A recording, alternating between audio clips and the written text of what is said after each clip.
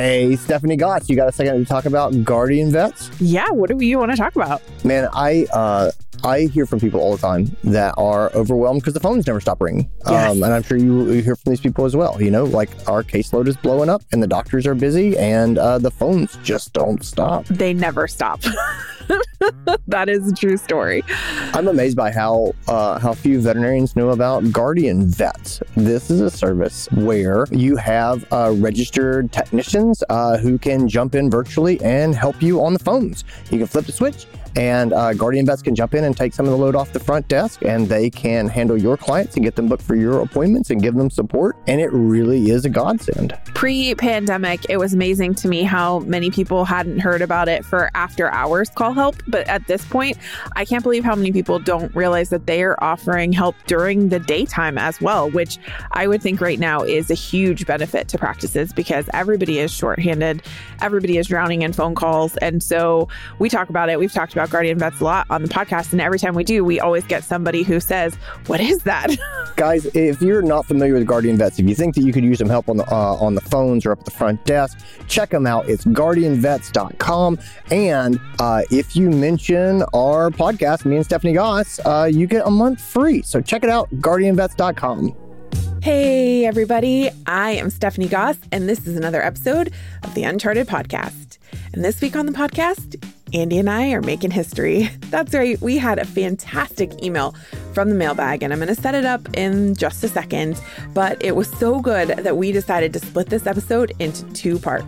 That's right. We're tackling headspace and we're tackling action steps. But we had so much great conversation about this specific topic that we decided to make the headspace part 1 and the action part 2. So if you love this week's episode, stay tuned because next week will be part 2. We're going to cover all the action steps and we hope it's worth it for this little bit of a lengthier than normal episode because this is a fantastic topic that came to us from Squash But Stubborn. I just want to take a quick second and give a big shout out to our friends at Banfield Pet Hospital for making the transcriptions of this podcast possible. The podcast transcripts are brought to you thanks to a generous gift from Banfield Pet Hospital, which is striving to increase accessibility and inclusivity all across the veterinary profession.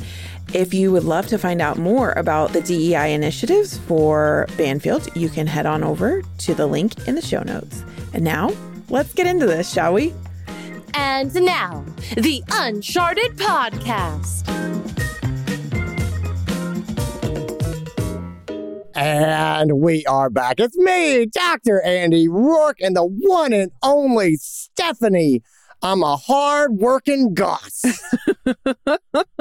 I feel that this week. It is a hard-working time of year. How's it going, Andy Roark? It's insane. It's insane, and it is a very hard-working time of year. Yeah. Holy cripes, we got a lot going on. Yeah, we got 2 new Uncharted team members last week. Last week we got 2 new, and they are both bad bad mamma jammas. Yes. And gosh, we are doing. People aren't going to even recognize Uncharted in about 3 years. We've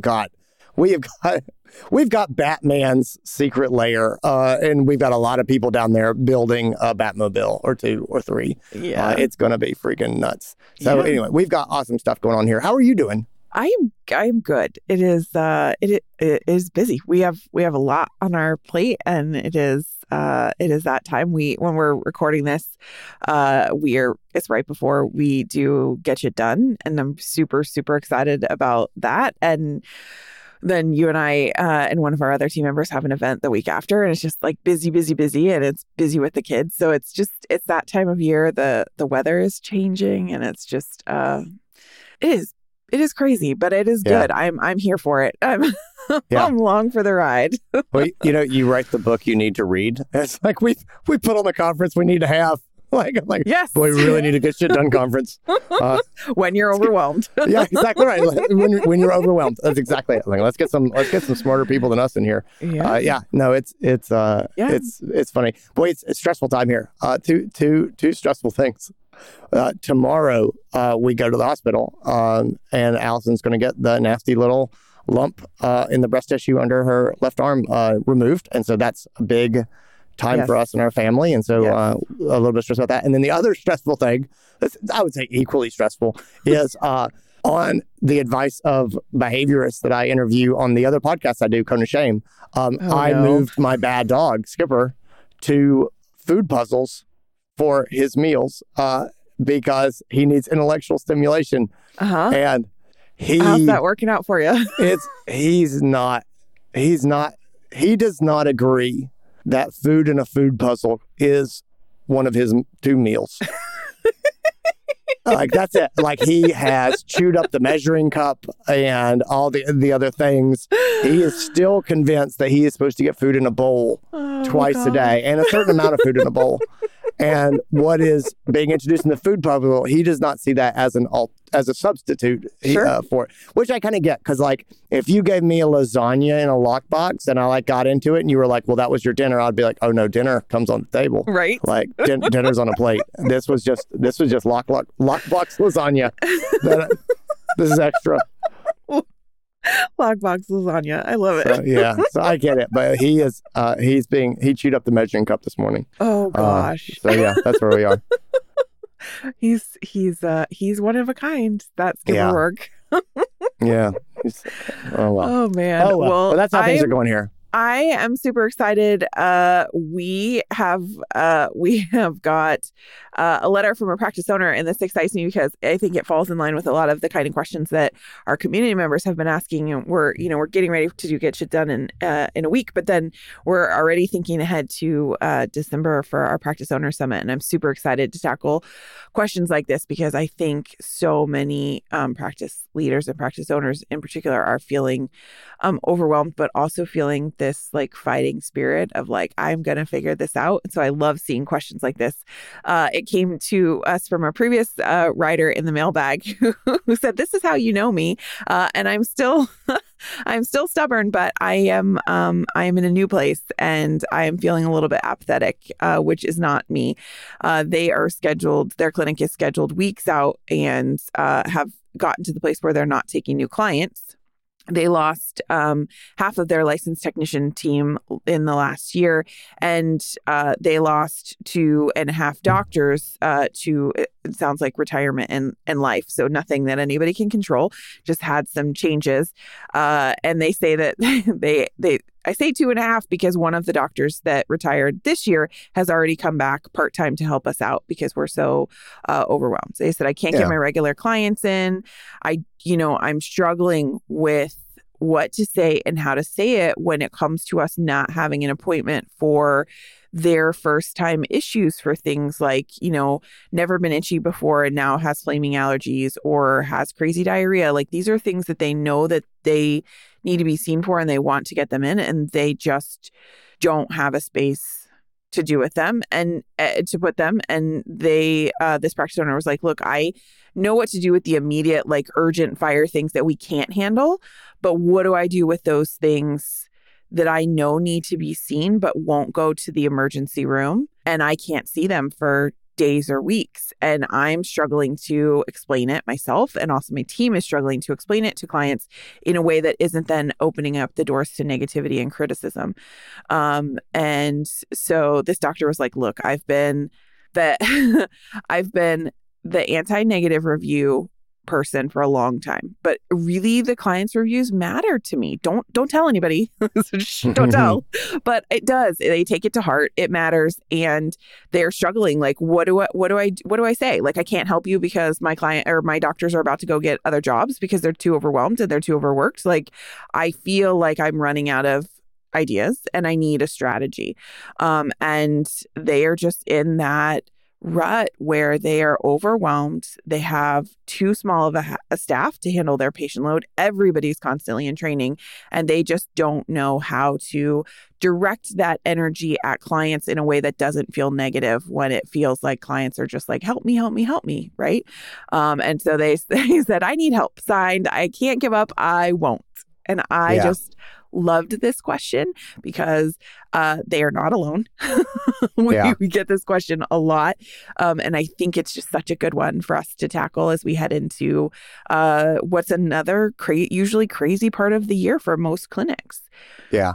Yeah, it's this is the defining question of vet medicine right now.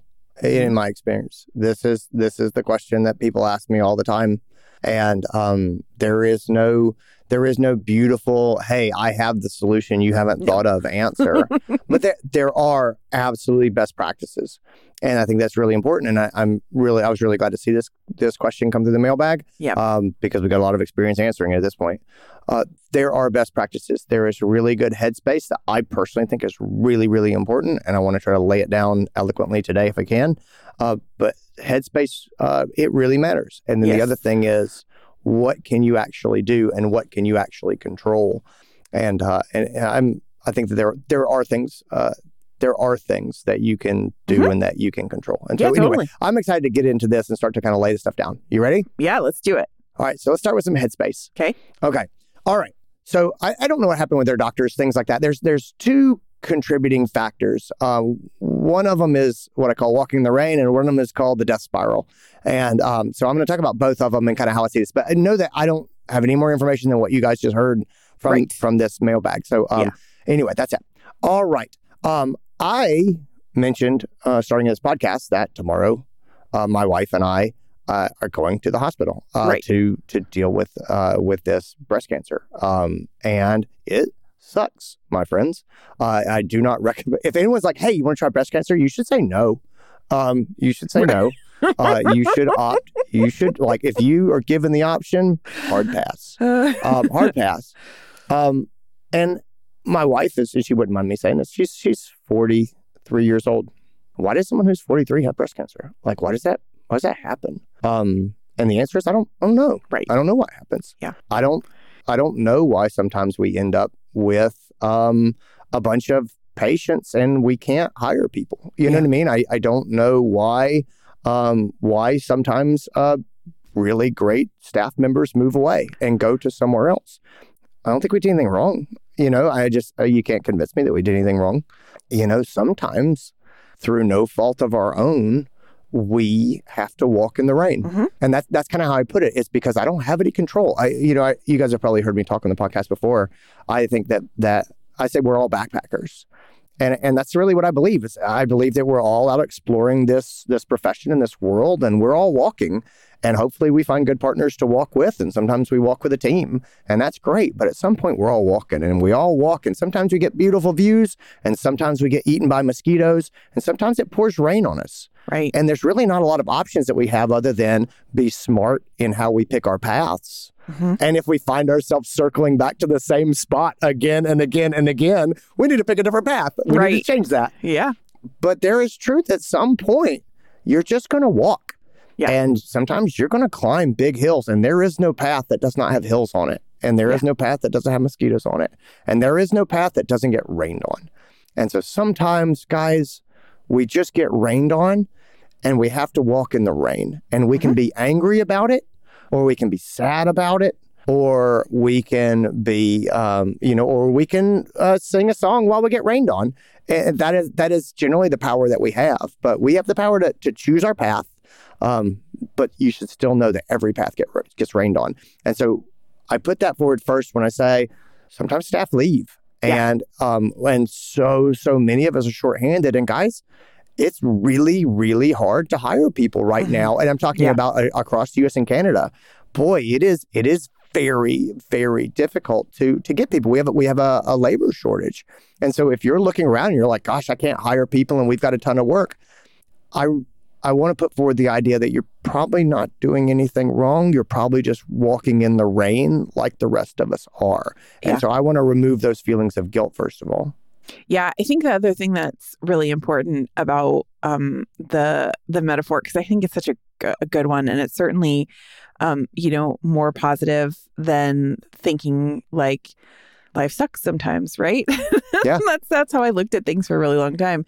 But I love the idea that, it does, but you just you have a choice. And I think the danger is that we have, there are people in the world who are eternal optimists and who always, try and look at things on the sunny side, and who will, look at this and say, you can choose to sing while you're walking in the rain, and you can, and there are certainly times where that is the tool that I want to reach for. And I also just think that it's important to say, like, sometimes you need to just sit in the rain and cry, right? And that's okay too. And that's okay too. And sometimes somebody joins you, and then you have a friend. And sometimes, sometimes you run to try and outrun the mosquitoes. Like, the reality is the choices that you're making are not wrong. And I think this is one of those places where it's really easy to beat ourselves up because we are perfectionists in veterinary medicine. And it's really easy to focus on, I feel really, really crappy about this, and I'm sad and I'm mad and I don't know what to do to help my team, and I feel lost. And it's really easy to add more emotions to that by letting yourself sink into the guilt by feeling like, well, I should figure out how to sing in the rain and be happy about this. Like, I think it's really important to acknowledge, like, all of the emotions are valid, and you're going to go through all of them. That's the whole point. Like, it should always be this cycle. And at some point, if you sit there in the rain too long, like, you're going to get pruny, and you're going to have side effects from it. And so, yes, you shouldn't sit there forever. Like, there should be then the place where you pick yourself up and you figure out how you start walking in, right? But in the moment, like, don't let yourself feel bad for wherever you are on that journey.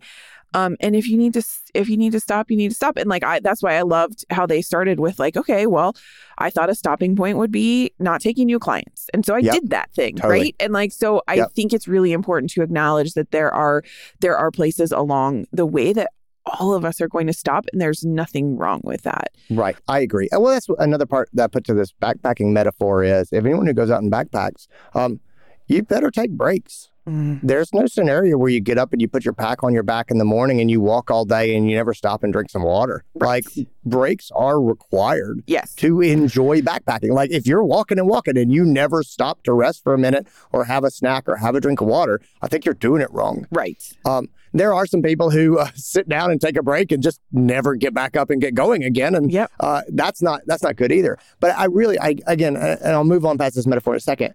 I really like the idea of, like, just imagine that you're walking in a crappy place. There is a desire to hustle to get through that place. And I think that that's good.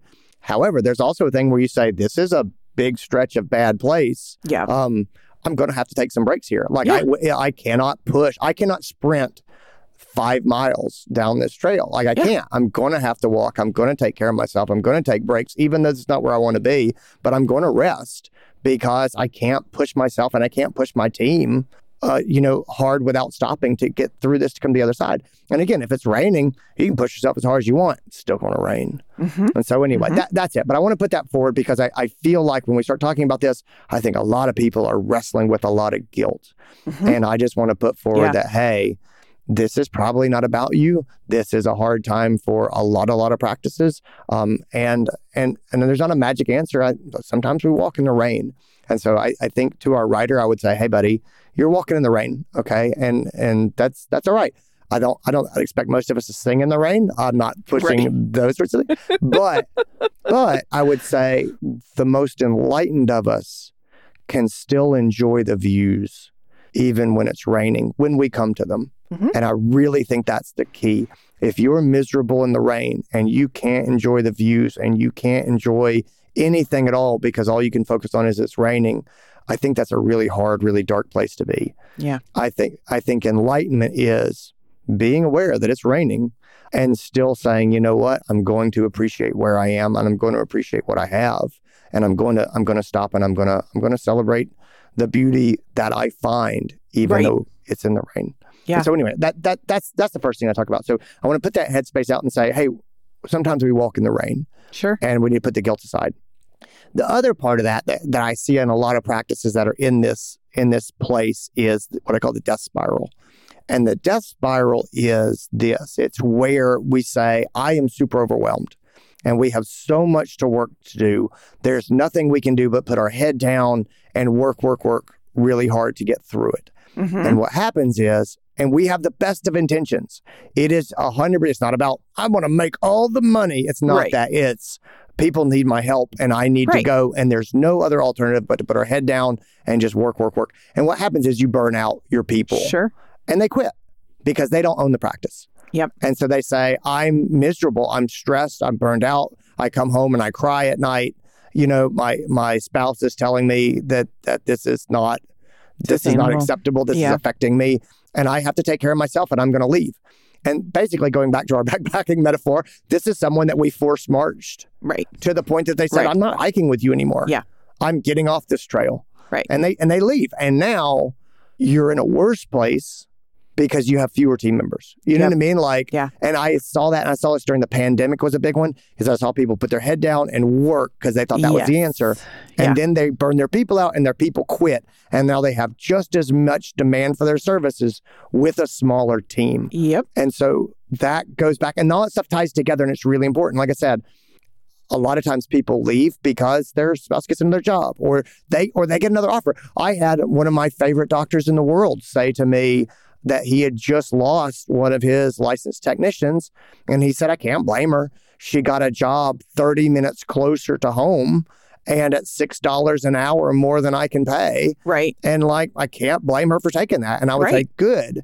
You shouldn't blame her for taking that. And you also shouldn't feel guilty if you can't magically make her be 30 minutes closer to I mean, the 30 minutes is a big deal. And then $6 an hour. If you can't pay that, then you can't pay that. And you shouldn't beat yourself up about it. But you should also not hold it against her, or feel bad that she went to this other place. And so I think a lot of it is that accepting where other people are and knowing, okay, I cannot drive these people. If I drive these people until they quit, then now I'm making this worse. You know, I can't control the rain, but I can control whether or not we let people rest and how we take care of them, how we respond. Yes. And so anyway, the death spiral is the other part of this that I see, where people say there is no answer but through as hard as we can go.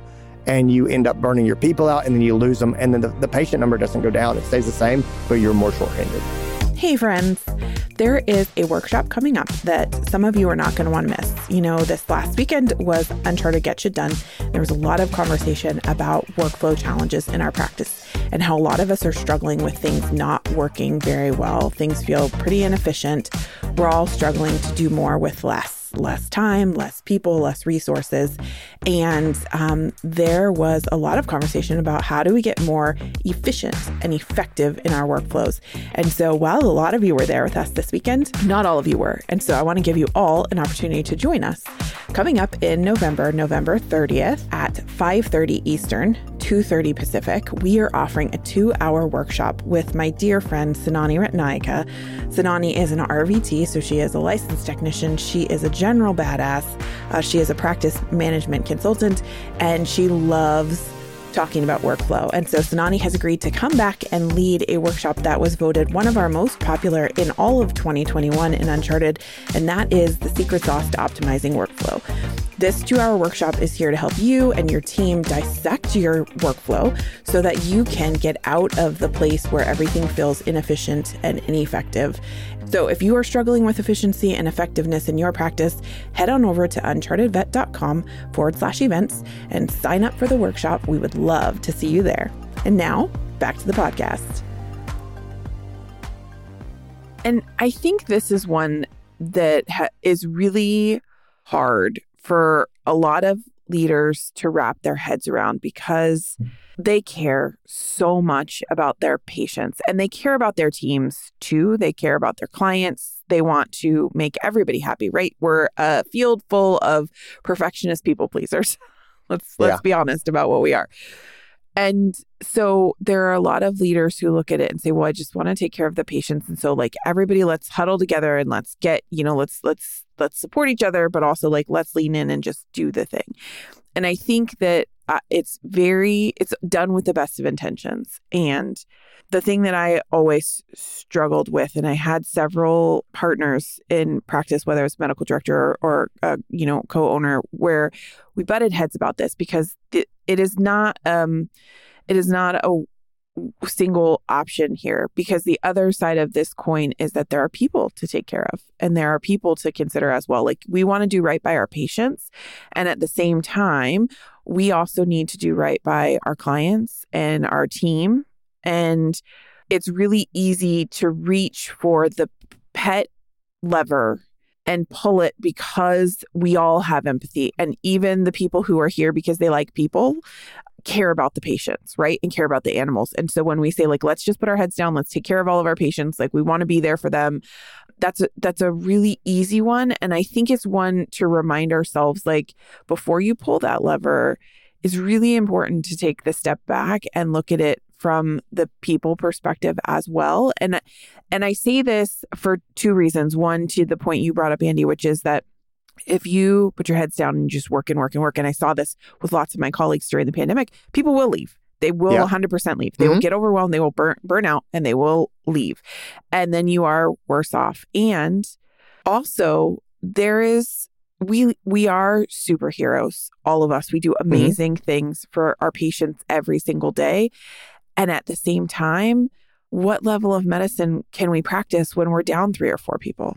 Can we be our best team of superheroes when we are not rested? When we worked a 16-hour day, we went home and slept for 5 or 6 hours, and then we come back and do it again. Like the reality is you can do that for a short period of time, but that's not sustainable long-term. And that's where I think it's important to think about the people side of it. The other piece that I encourage a lot of us to think about that I think we should think about it more than we do, is the client piece of it. Because just as much as we are there for our patients, we also need to be there for our clients. And are we serving our clients if we are driving our teams to take care of our patients and we are overwhelmed and we are running behind?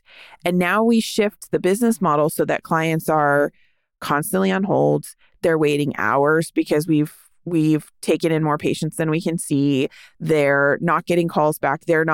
We are doing our best. Don't get me wrong. We are trying to take care of those clients, but are we serving them in the best way possible when we just put our head down and, to your point, go into that death spiral and focus solely on, let's just take care of the patients. We have to be there to take care of the patients.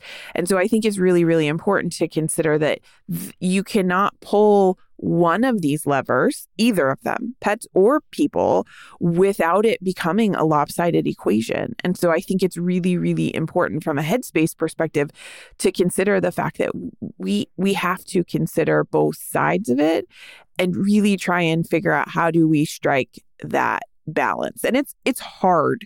Don't get me wrong. Like I have done this. I have done this wrong. You know, I have had it go well, but I've also done it really wrong. And so I think it's an important piece of headspace to keep in mind, because so many of us immediately, myself included, can lean into the patient piece of it because that's what we're here for, and forget about the people piece of it. And it is equally important to the balance. Well, that is the leadership challenge, isn't it? Is like, I mean, it's the classic challenge of getting the most out of your people so that you can pursue your goal, your mission, your purpose, the reason that we do this. We need people to work hard, and we want to get the most out of them. But you can push that too far until they break. And people say, well, where is that line? And I go, boy, that line is a moving target, isn't it? Yes. And sometimes your people, I mean, I've had it with our team. You know, with our team, there was a time everybody on our team was sick. Yes. You know, like it was funny. We had COVID go through our office, which is funny because we're virtual and we live hundreds of miles apart from each other. Yet we all got COVID like within 2 weeks. I got it. Yeah. We had that happen at one point. And you go, boy, cracking the whip and really pushing people. Not that we cracked the whip, but you get the point. Like we had a ton of deadlines. Hard. Yeah, it was crazy busy. It's like we were busy, but also our people were just down and sick. And, you know, and you go, look, we're not going to get the work done that we would get done when people are healthy, and trying to get that same amount of work done right now is a bad idea, because all we're going to do is really break people. And it's it's always that balance of, as the leader, you have the challenge that every sports coach has, which is, how do I motivate? How do I inspire? How do I get the most out of my people without pushing them to the point that they get injured or that they don't enjoy playing this game anymore? and they don't, and they don't Right. come back. That's the real challenge that we all have here. And so we need to keep that. When I talk about getting the most out of people and sort of building this thing and the mission and the purpose and where we're going, the last part I want to bring up in headspace is the sunk cost fallacy. Okay. Because I see this really messing with a lot of people's heads right now. And what happens in the sunk cost fallacy? The sunk cost fallacy is the idea that I have invested so much to get here. Stepping back or changing what I'm doing now feels like I wasted that energy to get here. Yeah. And so what that looks like right now in a lot of places is we built our clientele up to a certain level. We have 10 exam rooms now, and we have been seeing X number of clients a day, and not using some of those exam rooms feels like failure. And significantly reducing the number of clients we see a day, that feels like mega failure. Sure. Like I worked 10 years to get to this place where we did this amount of cases and everything. And now going back down feels like all the energy we spent to get here was wasted. Yeah. And that's the sunk cost fallacy. And so the last thing I want to call out headspace-wise before we go into this is to say, hey, I see you there. I see you overwhelmed. I see you struggling. You need to not think about what you've done in the past. You need to do the mental exercise of thinking, if you were starting your practice right now, today, with the team that you have, how many exam rooms would you run? And how many patients would you see? And the number of patients that you saw 2 years ago, that doesn't matter because it's not 2 years ago. It's today. And realistic expectations about if we were starting right now today, what would we service? And the fact that we serviced more last year when we had 2.5 more technicians and 2 more doctors than we have today, that doesn't matter because that ain't where we're living right now. Nope. And listen, this is one of the things that I struggled with the most in practice, particularly in my journey as a corporate practice manager. And I'm going to talk to my fellow colleagues here for a second, because when we run our practices from a leadership perspective, and it is our job as business people to be concerned about the numbers. I'm not going to lie. Like, that is part of your job as the business side of the leadership. Your job is to think about the numbers. And to your point, Andy, like, our practices should be built on what can we do when we are efficient and effective, right? Like, how can we maximize seeing and doing the best work for the best number of patients? And we know that when we practice good medicine like that, the revenue follows. And that should be, that is a good thing, right? And at the same time, it's really, really easy to get caught up in micromanaging or being micromanaged to the numbers. And so a lot of us, particularly those of us who have managed in corporate medicine, say, well, we have to see certain number of cases because our whole structure is built on that. And the thing that I will tell you, and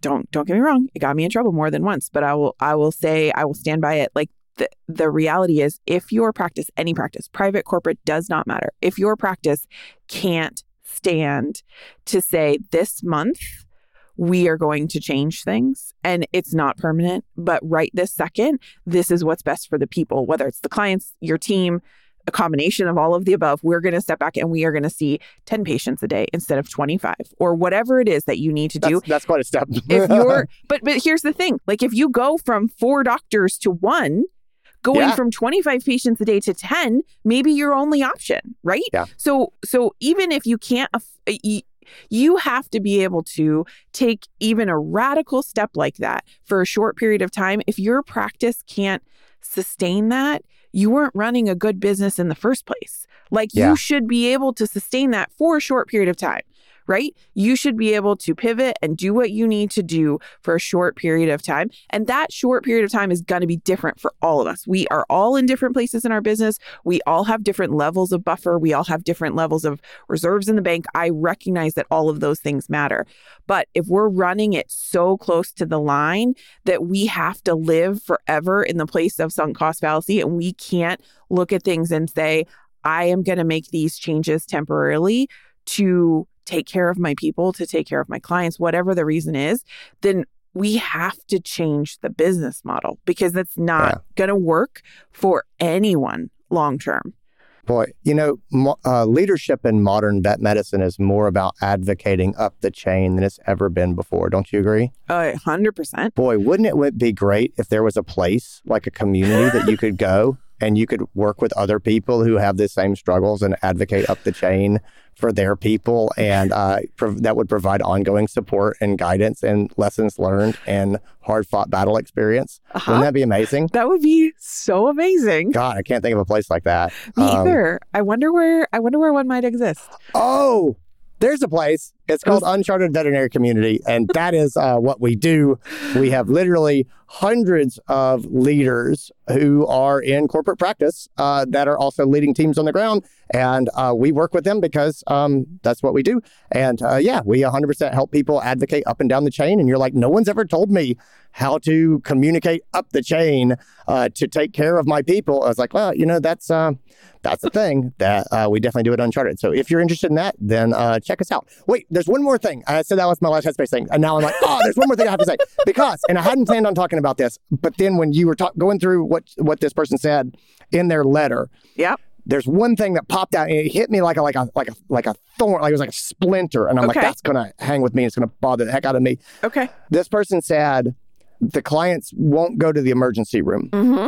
Right. And what they were saying was like, it's like an allergy flare up. Sure. And they won't go to the emergency room. And it's like, I get it. I can 100% understand the person saying, I don't want to pay that money to go to that emergency room. And I don't want to go there and wait for hours to get seen. And I totally get it for sure.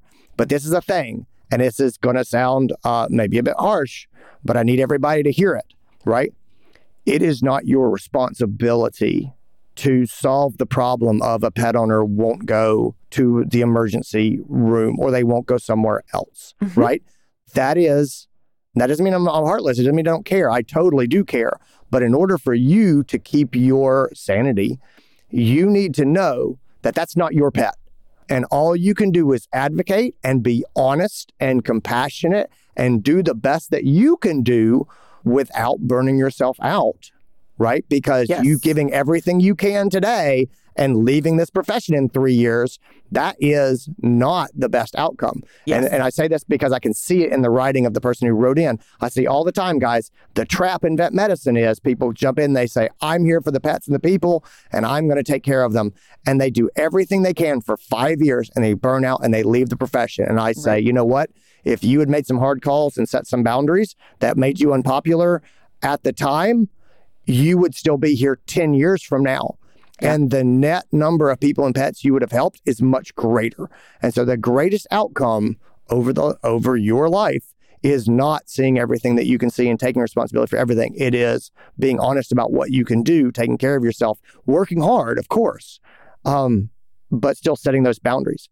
And so it sounds awful when I say it's not my responsibility to handle problems when the pet owner says, well, I'm not going somewhere else. And I would say, your job is to present them honestly with their options and to set clear expectations and let them know what you can do and what you can't do. And that is what they have to decide. Right. And so maybe they're not going to take their allergy dog to the emergency clinic. And here's another thing that's really, really hard for vets to hear. If I can't see your pet because I am swamped and overwhelmed, I'm going to recommend you go to a different vet practice. Yeah. And people go, that is heresy. Right. Oh my God. And that is, there's some competitiveness to it. There is some scarcity mentality. There is the fear that one day I'm not going to have enough clients and I'm going to go out of business and we're all going to live in a box by the stream. Under the tree. Under the trees. And all of those things are scarcity mentality that kick in. But I'm saying is, in order to feel whole, is to look around and say, I can't see you. You're not willing to go to the emergency clinic and pay emergency prices. I don't see this changing in the near future and your pet is having an allergy flare-up. My recommendation is that you need to go find another veterinary clinic and I'll send your records over. I hate it, but I'm just being honest with you. I can't get you in and I don't want your pet to suffer. And this is what I'm doing. Yeah. And I think that is such a struggle for us in veterinary medicine for so many reasons. But I will also tell you, it feels like this foreign concept and it shouldn't, because at the end of the day, we are in the customer service business. And let me tell you, when I was really young, when I was at university, I was a manager for a book chain, not around anymore, but I worked for Borders and was the manager for the children's department. And I was covering at the customer service desk one day, and we had a customer come up to the desk and they were looking for a particular book and we didn't have it in stock, and I wasn't going to be able to get it for like 2.5 or 3 weeks. And they were just like, thanks, but I really wanted to get it. And I said, well, let me, hang on. Do you have just a moment? I said, let me see if anywhere else, locally has it. The next closest Borders to us was like 45 minutes away. So it's like this poor customer is like looking for this thing, and they had told me why, and it was for school and it was really important. So I picked up the phone and I called Barnes and Nobles, which was, 10 minutes down the street. And I said, hey, do you happen to have a copy of this? I'm calling from Borders. And they put me on hold, and then they said yes. And I said, great. I have a customer here, and I gave them her name. And I said, I'm going to send her over. Can you set it aside for her at the front desk? And they were like, yeah. And that client was like, oh my gosh, I can't believe. Did you say Barnes and Nobles? Are you sure? And I said, yeah, it's right down the street. Go ahead, and they have it waiting at the front desk for you. And she went, and it was so funny because I was on, and she went on her day, and I didn't think about it. And later that night, I got a page to come to the customer service desk, and I go up to the customer service desk, and the woman is standing there, and she has a bag in her hand and a coffee, and she's just like, I had no idea what you liked, but I just wanted to say thank you. Like you saved my day for school, and she's like, I picked it up, and she's like, but I just want you to know, like, I'm gonna come back here, and it made a huge difference in my day. And the fact that you would send me to your competitor like that means something to me. And then I saw her over and over, because she would come in like once a week to do school stuff, and it stuck with me because I did it. It just, didn't think twice about it, and had a conversation with my manager about it. And they were just like, well, but you sent her to a competitor. And I was like, yeah, but she's a loyal client now. She's like, she's a loyal customer. She's coming back. And so what? So we lost the $10 on that book sale, but look at what we've gained in the long term in that relationship. And I think it's really important, and it's stuck with me. And I have used that for myself and with my team, especially my client service team, because at the end of the day, like, we're here to take care of our patients and our clients. And if there's something that we can do that is better for that pet than the care we can provide, or different care that we can't provide for that pet, like, we should have no doubt in our mind to send them to someone even just down the street, right? And so if it's better, if that client is telling you, I can't go to the emergency hospital for whatever reason, but their pet is miserable, then I love that you said that, because sometimes the answer should be, okay, I really feel strongly that this shouldn't wait. And so if you're not willing to do this, here's my suggestion. Because you know what the alternative is? The alternative is they're going to go home and they're going to do what that customer would have done, which is look it up herself, see that the Barnes & Noble down the street has it, and go there anyways. So they're going to go home, they're going to Dr. Google, and they're going to either find somebody else's care, or they're going to try and treat things themselves. And so it really matters to me that we keep in mind that we are in the customer service business at the end of the day. And so I will tell you, there have been times where I've sent really good clients to our competition. Yeah. Because here's the thing that I know that if I take care of those clients, if I help them, they will on a overwhelming average come back, even really good clients. And people are like, oh my God, but what if they have a better experience at that hospital? And what if we lose them as a client? Then we weren't doing our jobs. Like, if they could go for a one and done appointment and be so impressed by somebody else, like that's okay. That teaches us some lessons about where we have opportunities as a practice. And if you're not willing to take those risks as a leader, I think you're selling yourself and your team short. Yeah. Well, we create this inescapable trap for ourselves. It's like, we are overwhelmed and we can't see all the pets. And also the idea of referring them to someone else is absolutely unacceptable. Yes. And I go, wait a second, you have 100% created this soul-sucking trap that's burning you and your people out. And I go, this isn't worth it. The other thing too is, I would say, let your purpose guide you. And I've just found in life that if you have a purpose and that's what you follow, everything else seems to work itself out. You know what I mean? If you believe, I say, I'm going to do what's best for pets. and you set your prices appropriately, you will have a healthy business because you will take care of pets and, make sure that the money makes sense and it works. But you can 100% focus not on the money, but on taking care of the pets, and the money will take care of itself. The same thing is true with this, is if you want to take care of the pets, at some point that might mean I can't get these pets in, I'm sending them away. Then you're going to sleep well at night knowing that you did what was best for pets, and you're not going to burn out and quit, and you'll be here years from now. And so anyway, the idea that you would send people away because you're overwhelmed and then all of a sudden you can't get enough people to come in and support your business. I don't buy that. I don't believe that. I think that's a scarcity mentality, and it's a recipe for disaster. Yeah. Hey, we're about 40 some minutes into this episode, and I feel like this has all been really good headspace. And I know a lot of people are really struggling with this. And I don't want to sprint through the action steps. Are you okay, Stephanie? What if we split this episode? Okay. And then next week we'll come back and we'll just do action steps. Yeah, let's do it. We're going to try something different, everybody. Like I love this because we've got some good action steps, and I don't want to rush into these, Andy. Like let's take our time and let's do it. So let's do our first two-parter. Our first two-parter. Yeah, I think that's it. I'm looking at the action steps and stuff I have kind of laid out here that I want to unpack them, and I think they're really helpful. So let's not rush. Let's just we'll do headspace right here. We're going to call this an episode, and then we'll see you guys back next week, and we will run through the rest of our action steps. Stay tuned, Overwhelmed, and won't give up, because we'll be back. Well, gang, that's a wrap on another episode of the podcast. And as always, this was so fun to dive into the mailbag and answer this question. And I would really love to see more things like this come through the mailbag. If there is something that you would love to have us talk about on the podcast, or a question that you are hoping that we might be able to help with, feel free to reach out and send us a message. You can always find the mailbag at the website. The address is unchartedvet.com/mailbag, or you can email us at podcast@unchartedvet.com. Take care, everybody, and have a great week. We'll see you again next time.